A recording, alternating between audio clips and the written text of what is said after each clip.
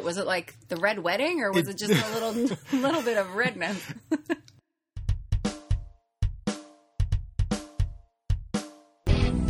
Hello, welcome back. This is Writing in Real Life, a podcast about writing, publishing, parenthood, and marriage.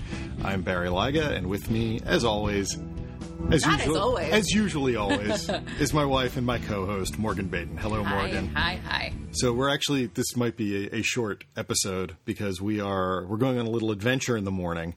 And so road trip. Yes, we're going to go visit my family. So we're going to be on the road for a little while. So tonight's a crazy night, but such is our love for you, the podcast audience, that we're doing this anyway. So I want to do some quick follow-up, which I know you love. Eugene commented on our last episode where we talked about being mean to your baby. Mm-hmm. And also we talked about the Barry Lyga cheat method of revising. And he commented on both of those. And I thought what he had to say might be of interest to our audience. First of all, he mentions that in terms of being mean to your baby, his child apparently has taken to throwing food and will not get into his high chair. So now, we know the throwing food. Yeah, we know the throwing food. We've had that experience. She's usually pretty happy getting into her high chair, though.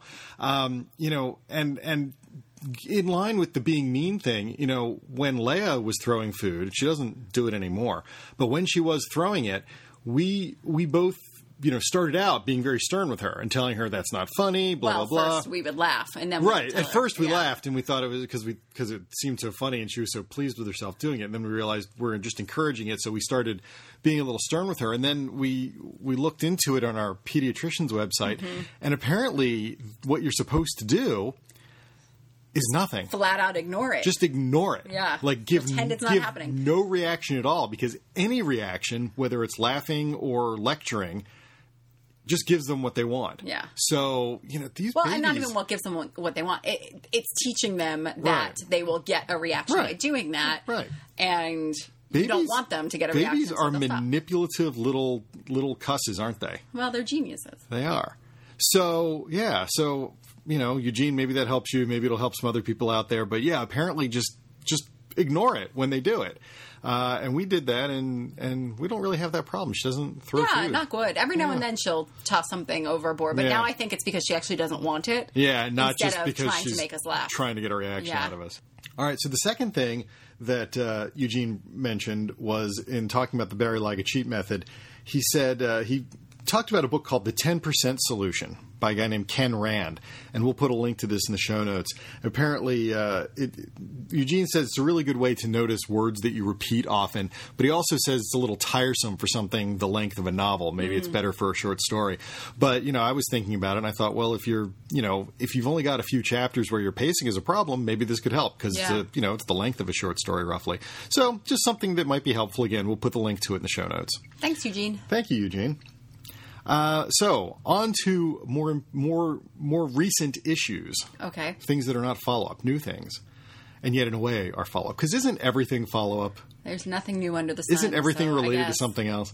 So the Authors Guild has written and posted an open letter to publishers calling for, among other things, better royalties for authors. Particularly for ebooks. Particularly for ebooks. They're calling for a doubling of royalties. And we talked about this once before. We talked about this a while ago about should authors be paid more, should royalties be better? And I expressed my opinion that, yes, royalties should go up. So I'm glad the Authors Guild has finally jumped on board. Now, the Authors Guild is an interesting organization because, I'm not sure what kind of clout they have, if any. Right. It's not like they can get authors to go on strike, which is which is the power of sort of a guild or a union is, you can stop work from happening. And when that arrow is not in your quiver, no matter how well-intentioned you are and no matter how bright you are and well-spoken you are, there's always the fact that the other side knows, well, what can you really do to hurt me other than write an open letter that a bunch of important people sign? Yeah. So that's a little frustrating that, this organization that purports to speak for authors can say something like this that's important that I think most authors agree with, and yet I suspect the response from publishers will be deafening silence. Well, when you're talking about contract changes like this, which is what they're proposing, is basically just a change to the standard publishing contract. Sure.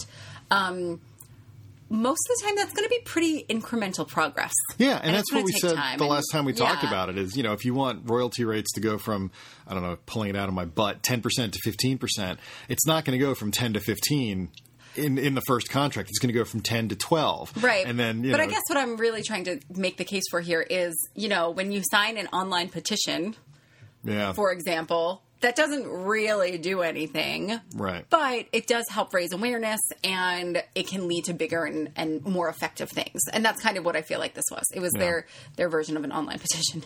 Yeah, and hopefully it will, over time, lead to bigger and better things. Yeah. I think one thing that's very valuable in this that we shouldn't gloss over is I think there are a lot of authors out there who are not aware that they can or should ask for more. That's a really good point. And, ideally their agents should know that.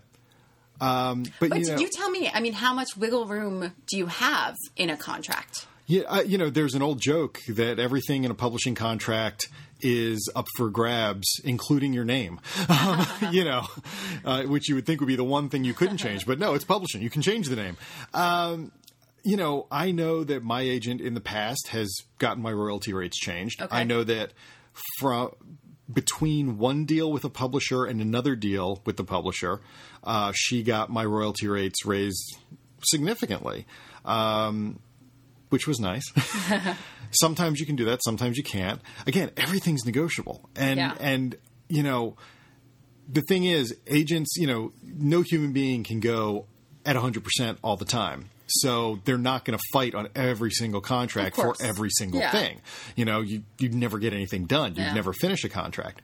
So, I think it is good that something like this happens, and perhaps authors out there look at it and go, oh, maybe I should talk to my agent and find out, am I in a position to demand more?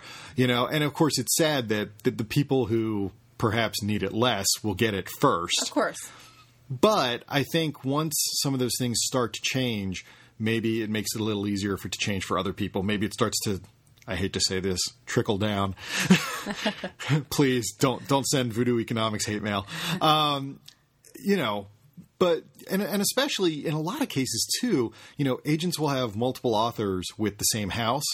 And if they can get something for one author, interesting. If they can get something for one author, then when they go for the next author, they go, you guys gave me this for author A, so I know you can do it. Let's talk about doing it for author B. Mm-hmm. And I know that in some cases where you have agencies that have, more than one agent, not boutique agencies, but some of the bigger agencies, they just, they share the contracts. Of course. So if you're agent A and agent B has done a deal with Penguin, but you've never done one with Penguin, you go to agent A and they'll say, oh, here's the contract I get from Penguin. Yeah. You should demand everything of this. And if you get more, give it back to me because then next time. And that's how it happens. That's how it changes. But, I think the Guild is saying things are bad and there needs to be an across-the-board change. That's the thing. And I don't see that happening because, again, I don't know how they can bring pressure to bear other than the moral pressure of it is ridiculous for authors to get 25% of net for ebooks. Right. Which it's absurd. It's absurd. It's ridiculous. It is ridiculous that publishers can arrange their pricing tiers such that they can put a book on sale for, a nickel less than it is normally, and that drops you into a different royalty structure. Oh, wow. Come on.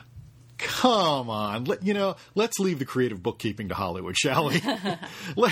Let's try to be a little better than that. So I agree with it. I support it. I have no idea where it's going to go, but it's interesting that it's out there now. Yeah. Good. So that's sort of important to authors and to publishing in general, but I think there's something even more important that we need to talk about. I think I know what you're going to say. Well, go ahead. This week was the premiere of season 2 of that very close to true. It's like a documentary series. It's like a documentary series. It really is. About the publishing industry. Called Younger. Younger, yes. It's on TV Land. It stars Sutton Foster. We talked about this show a few times in its first season. I want to be clear. I actually enjoy this show quite a bit. I love Sutton Foster. And it's a fresh concept. I like the show. But for those of you who are longtime listeners, you know that the show is incredibly flawed when it comes to portraying the publishing world. It takes so many liberties, and it's so ridiculous with its portrayal of the publishing industry. And again, I'm sorry, I have to say it again. Sutton Foster is a lovely woman, an incredibly talented actress, an attractive woman, but I do not believe for a single moment that anybody thinks she is 26 years old. Yeah. I just don't. Agreed. And the show would also be 1,000 times stronger if they didn't keep putting a button on that. If they didn't keep having older people, talk about i.e. people her age, say, "Oh, what do you know? You're so young." If they would just stop doing that, it wouldn't bother me half as much. But they feel like they have to keep doing that, and it drives me up a wall. The other thing that drives me up a wall, the thing that I noticed last night, is everybody's office in this ersatz version of publishing is so neat. They're basically a paper-free office.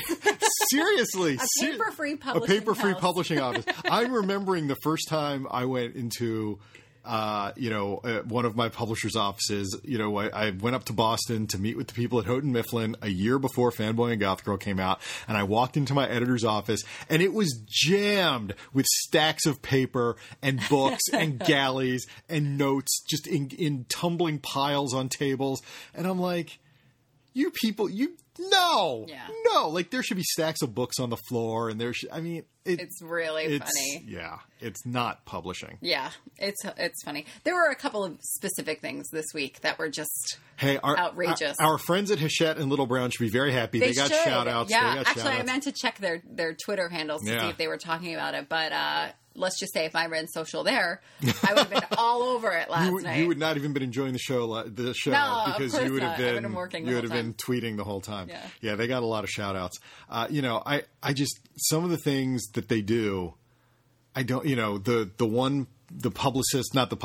the editor played by Hilary Duff, one of her authors, Scarpers for Hachette, and he calls her to have lunch with her, and he can't write his book without her. Right. And we'll talk about that scene in a moment. But the thing that really gets me is he says to her, "You should come to Hachette with me, and they will make an offer to you, and they will bring you over and hire you, blah, blah, blah." And she's stunned by this. She's shocked, in fact. This is actually really common in publishing.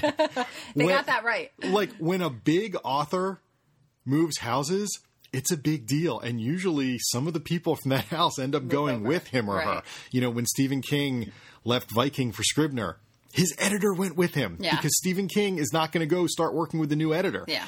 And so the fact that she was stunned by this, I'm kind of like, she would know. She could say, like, "I never thought this would happen to me." But she's so young, Barry. And they're all so young. They're all so young. So that was kind of crazy. But the purpose of that lunch when he was talking about you have to tell it because I will start frothing at the mouth. Basically, he called a meeting with his editor to discuss that he had the premise for a book but was stuck. And then he relayed, I think, a single sentence, which wasn't a premise. The premise was a girl is in hospice but wants to go to her prom. Yes. That was his book. This genius author, that was his book. I will say the episode centered a little bit on a parody of sick lit. Yeah. This idea of the trend of books featuring very sick, deathly ill characters. Which, let me tell you something. The guy went to Hachette, and he's YA, which means he's at Little Brown. Uh-huh. I know the editors at Little Brown. If an author came to them with a girl's in hospice who wants to go to the prom, they could help him with that. They don't need Hilary Duff. Anyway, I'm just standing up for my Little Brown peeps. Yeah. Go ahead. So her genius idea is also relayed in one sentence immediately, by the way. Yeah. Which is, have her friends bring the prom to her in the hospice room. And he immediately goes, "That's it!" And it's like, oh, all the hard work is done now. This is what editors do all day. Is authors call them with a sentence, editors give them another sentence, and then they go have a 3-martini lunch. Right? Yeah. Oh my God! Really, it just absolutely destroys me. Yeah. So anyway, yes, new season of Younger. We will be watching it, and we will probably complain about its most egregious flaws on this podcast. But you know what? They don't care because we're still watching it. I know. I mean, you genuinely enjoy it. I genuinely enjoy it. I find it annoying as hell. But I watch. I don't want to say I hate watch it because it does not provoke that level of emotion in me. I would say that I bemusedly watch it. Yeah. And annoy watch it, if that's a term. It is funny, the only reason that you are able to do that is because we are a one TV household. Yes. And I think of other couples. I know my parents, people with actual houses, and they have multiple TVs in their house. Right. And it's not unusual for, one person to go in this room and watch their shows and this person to go in another. That leads straight to divorce, man. Every time. Every time. It's been proven 100% of divorce is two TVs in the house. You can look it up. We'll put it in the show notes. So let's talk about parenting. Let's talk about blood. Wow. Okay. Today, we had our first baby blood. We did. Oh my God, that is our first baby blood. It killed me. About 5 minutes before you got home, Leia was playing on the floor, and she was crawling, and she reached for something, and she slipped, because, it happens. And she bumped her head on the floor, as she does.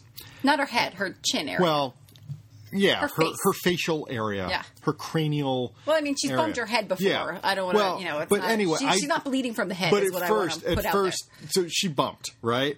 And I went to get her because she was crying, of course, and I picked her up, and I thought this was just another case where she bumped her head a little bit. And I'm trying to calm her down. I'm holding her, and she's crying. And I look at her shirt, and I'm like, oh, did she get some juice on her shirt? And then I realized... she doesn't drink juice. Well, I thought maybe some fruit juice. I gave her some watermelon today. I thought maybe she squirted some red juice there. And no, it was blood. And I looked, and there was blood on her chin. Aww. And she had bitten her lip when she went forward and banged her head. And I lost it. Because I just saw blood on her chin, and I didn't know yet that she had just bitten her lip. I thought she'd bitten her tongue or had damaged her teeth. How bad was it? Was it like the Red Wedding, or was it just a little bit of redness? It doesn't matter. It was the first time my baby was bleeding, so I kind of lost it. And honestly, the first thing I thought of was Smile. By Raina Telgemeier. Raina Telgemeier's wonderful graphic novel. We'll put it in the show notes. That was the first thing I thought of. I thought, oh my God, my child is now doomed to a lifetime of dental pain. And I tried to get in the bathroom and check, and she wouldn't let me look at her mouth because she was crying. And I thought, well, that's not good. Maybe she cracked a tooth. I mean, so I called the pediatrician. I'm like, what do I do? And they were like, we don't know. We'll get you a nurse. We'll get a nurse to call you back. And so I'm waiting for the nurse to call back, and I'm holding her. And finally, I was able to wipe up the blood with a washcloth, and there was no more. And I thought, oh, whatever this is, maybe it stopped. Mm-hmm. And I looked, and finally I could see a little cut on the underside of her lip. And I realized she'd bitten her lip, and there was no more blood coming, so it had already clotted. Aww. It was fine. In the 5 minutes between she did it and when you got home, it was all fine. But her little lip was swollen. Little lip was swollen. She had a little fat lip. She looked like she was in Prize Fight. If people ask what happened, Baby Fight Club. I'm going to say that is a picture book right there. The first rule of Baby Fight Club is ask your mom and dad to bring you to Baby Fight Club. Ask your mom and dad to bring you to Baby Fight Club. The second rule is don't talk about Baby Fight Club. So that happened. And, well, achievement unlocked. And it occurred to me, she's been hurt twice now, really. And both times was with me. I'm choosing not to think that reflects on me as a parent, but rather the fact that I'm the one home with her all day. And I realize that means I'm going to be around for the bulk of her getting hurt. Yeah. And I just don't know if I can handle that. Aww. Yeah. So that was rough. That was definitely rough. And they're like, oh, put some ice on it if she'll let you. And I'm like, she's like, no. She doesn't let us do anything. Are you kidding me? And, we talked last week about being mean, and I just couldn't bring myself to pin her down to hold ice against her. Yeah, like it's going to heal. Yeah. So, yeah. Poor girl. But something else exciting happened this week. It's exciting, and it's also... Well, it is, It's a little heartbreaking. It is a little heartbreaking. Yeah. So normally when I leave the house in the morning, she cries. Yeah. And not like a big dramatic cry, but, well, sometimes. But enough that I have to distract her with something. Exactly. Like we have to plan my departure so that she doesn't lose her mind. Yeah. And this week she stopped doing that. Yeah. Now she's just like, she Mom's literally gone. just waves goodbye to me and goes on playing. And I'm thrilled, but also like I close the door behind me and I think, hey, I thought you missed me. Yeah. And also, again, it's just one of those external symbols that she's growing up. I think she's gotten to the point where she trusts me now. It took 15 months, but now she's like, all right, I think the old man has it. So, well, and truly finally realizes that I'm coming back every day when I leave. So that's good. But the other thing, speaking of coming back, that has been a change too this week. She's had quite a mental leap this week. Normally when I come home, she screams with happiness. Shrieks at the top of her lungs. And I have to take her right away. Or she will start crying if I don't take her right away. And then she's glued to me for like half an hour. I can't do anything. I can't take off my shoes. I can't change out of my work clothes, nothing. And normally she runs me all around the house. She'll lead me everywhere. She shows me what she did that day, etc. Very sweet, but again, a little much. Yeah. And this week, she doesn't do that anymore. There was a very distinct moment where I came home last night and she waved hello. She was very happy to see me. I still had that great big smile. But she did not demand to come over to me. She was still very busy playing with her toys. And again, like, what happened here? Right, I know. I feel like I've been downgraded or something. Well, and it's funny because that coincided with some serious separation anxiety at childcare at the gym. Yeah. Typically, I would drop her off at childcare at the gym. She'd be whatever and go off and play and have fun. And for the past week or so, I would drop her off and she would lose it. I mean, just lose it. Go crazy. I mean, in fact, a couple times I couldn't leave her there. I had to bring her back home. She was so distraught. They couldn't they couldn't calm her down. So this week, though, right around the same time that she started accepting that you go home, that you leave for work and come home, she's gotten better about the gym. I took her there yesterday, and she was fine. I handed her over. She was smiling and happy. She was fine. She got a little whiny, but she was okay. So, it in a way, I guess she was like working through this at the same time. Because she used to be fine at the gym. And then she wasn't, where she was never fine with you leaving, and now she is. And it was almost like she was accepting mommy goes away, daddy goes away at the gym, and it's okay. Yeah. And she processed those two things in parallel. Yeah. And it worked out. And it seems like it's good now. So that's nice. But it is a little, there's a part of you that loves that she freaks out when you leave, and freaks out when you come home. And, so but she's growing up. So let us talk about the topic everybody wants to hear about, recommended reading, and or what are you reading now, Morgan? I put it to you. So I feel like I'm going to have a Barry Lyga answer this week, which is I read a book over the past week. Okay. And I didn't like it. Okay. But I feel a little silly because it's not a Barry Lyga answer. I never feel silly. Well, it's one of those things. It was from my sister's e-reader, so I read the title, but I didn't recognize it. I didn't know the author's name at all, so I knew nothing about this book. And a chapter or two into it, I was like, oh, it's a memoir. Okay. And halfway through, I realized I hated this woman, the character, the narrator. Yeah. And it was really hard to read because she hated herself so much that she just made incredibly terrible decisions for very valid reasons. I understood, the book delved into why she made these decisions and her motives for things and why she hated herself and things like that. But still, it was really difficult to read because this narrator had a young daughter, and it was just.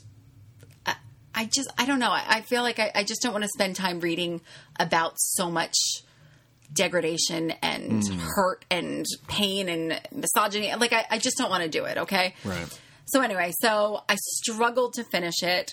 I actually almost didn't. Like, I stopped, but then you can see on the e-reader what percentage of the book you have left. And it was like 6%. I was like, oh, okay, let me just finish it and see what happens now. Because now I want to know what happens to this woman. Right.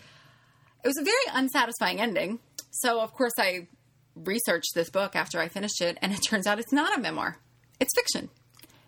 But it's written as a memoir. And it's actually it's been raved about because of that.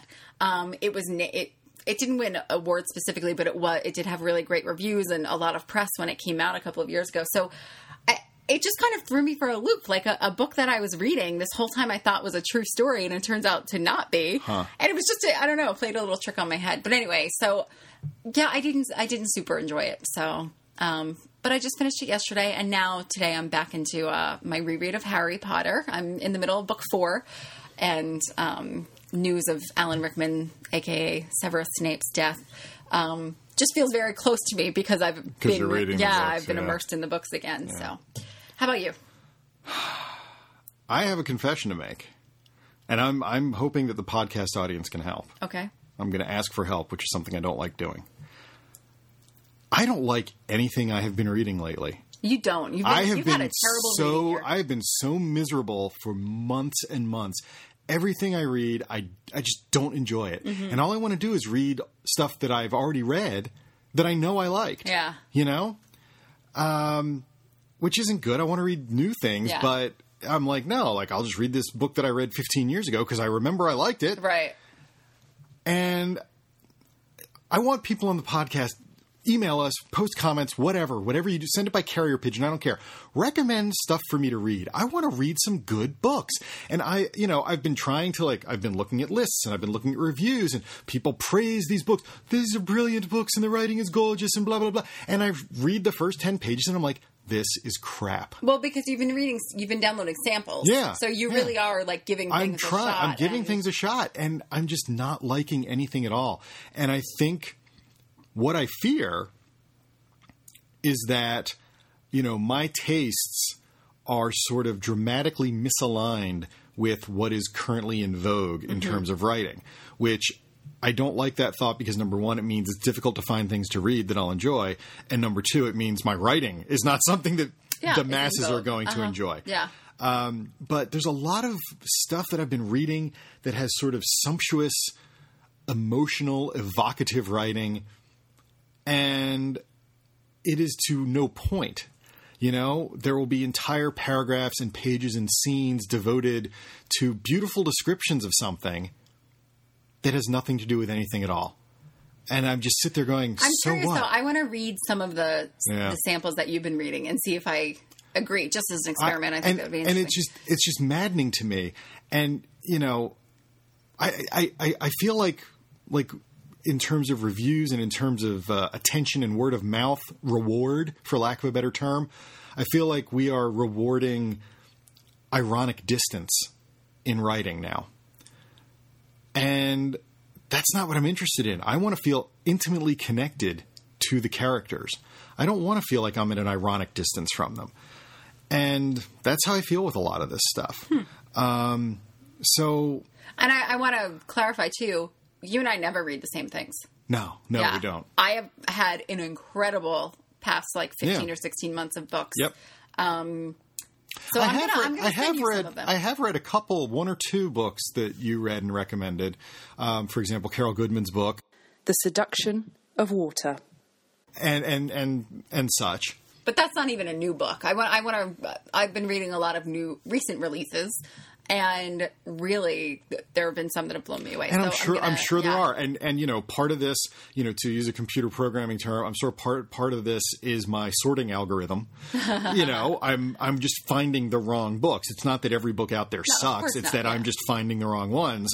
And I don't know how to find the right ones. And I've tried a variety of genres. I've tried science fiction and fantasy and mystery and thriller and contemporary adult. I've tried everything. And I'm just not finding books that I am enjoying. And I think the people who listen to this podcast, especially the people who've been with us since the beginning, have a sense of me. And a lot of you are readers of my books, so I think you know what I enjoy. I would love if people would send in recommendations. Yeah. Okay. I promise at the very least I will look at the samples for everything that you send in. Yeah. At the very least I will look at it. Great. It's quite frankly, it's really depressing because I am a reader. I have read my entire life. And right now, the last thing I want to do is pick up a book and read because I can't find a good one. Yeah. And I've been there. I would rather read some old comic books, and do some crossword puzzles to exercise my brain. Reading ruts are a real thing. Yeah. They can be a struggle to get out of. And I think you're right. I think a combination of going back to things that you love, old favorites, plus just trying to stay open to new things is the only way to get through it. Yeah. But I too am curious to hear what listeners recommend for you. Yes. Everyone send us one title, just one title, that you think just Barry send the title Lyga in. would like. Yep. I want to be inundated with hundreds. Keep me busy for a while. All right. Thank you very much, everybody. We appreciate your attention as always. You can find us online at writinginreallife.com. Read our show notes. You can also follow us on Twitter at WIRL Podcast, and rate us on iTunes, subscribe to us in iTunes, give us those 5 stars we need so much. Every time you give us a 5-star rating, we feed our baby. So, thank you very much, and we will talk to you again next week. Take care.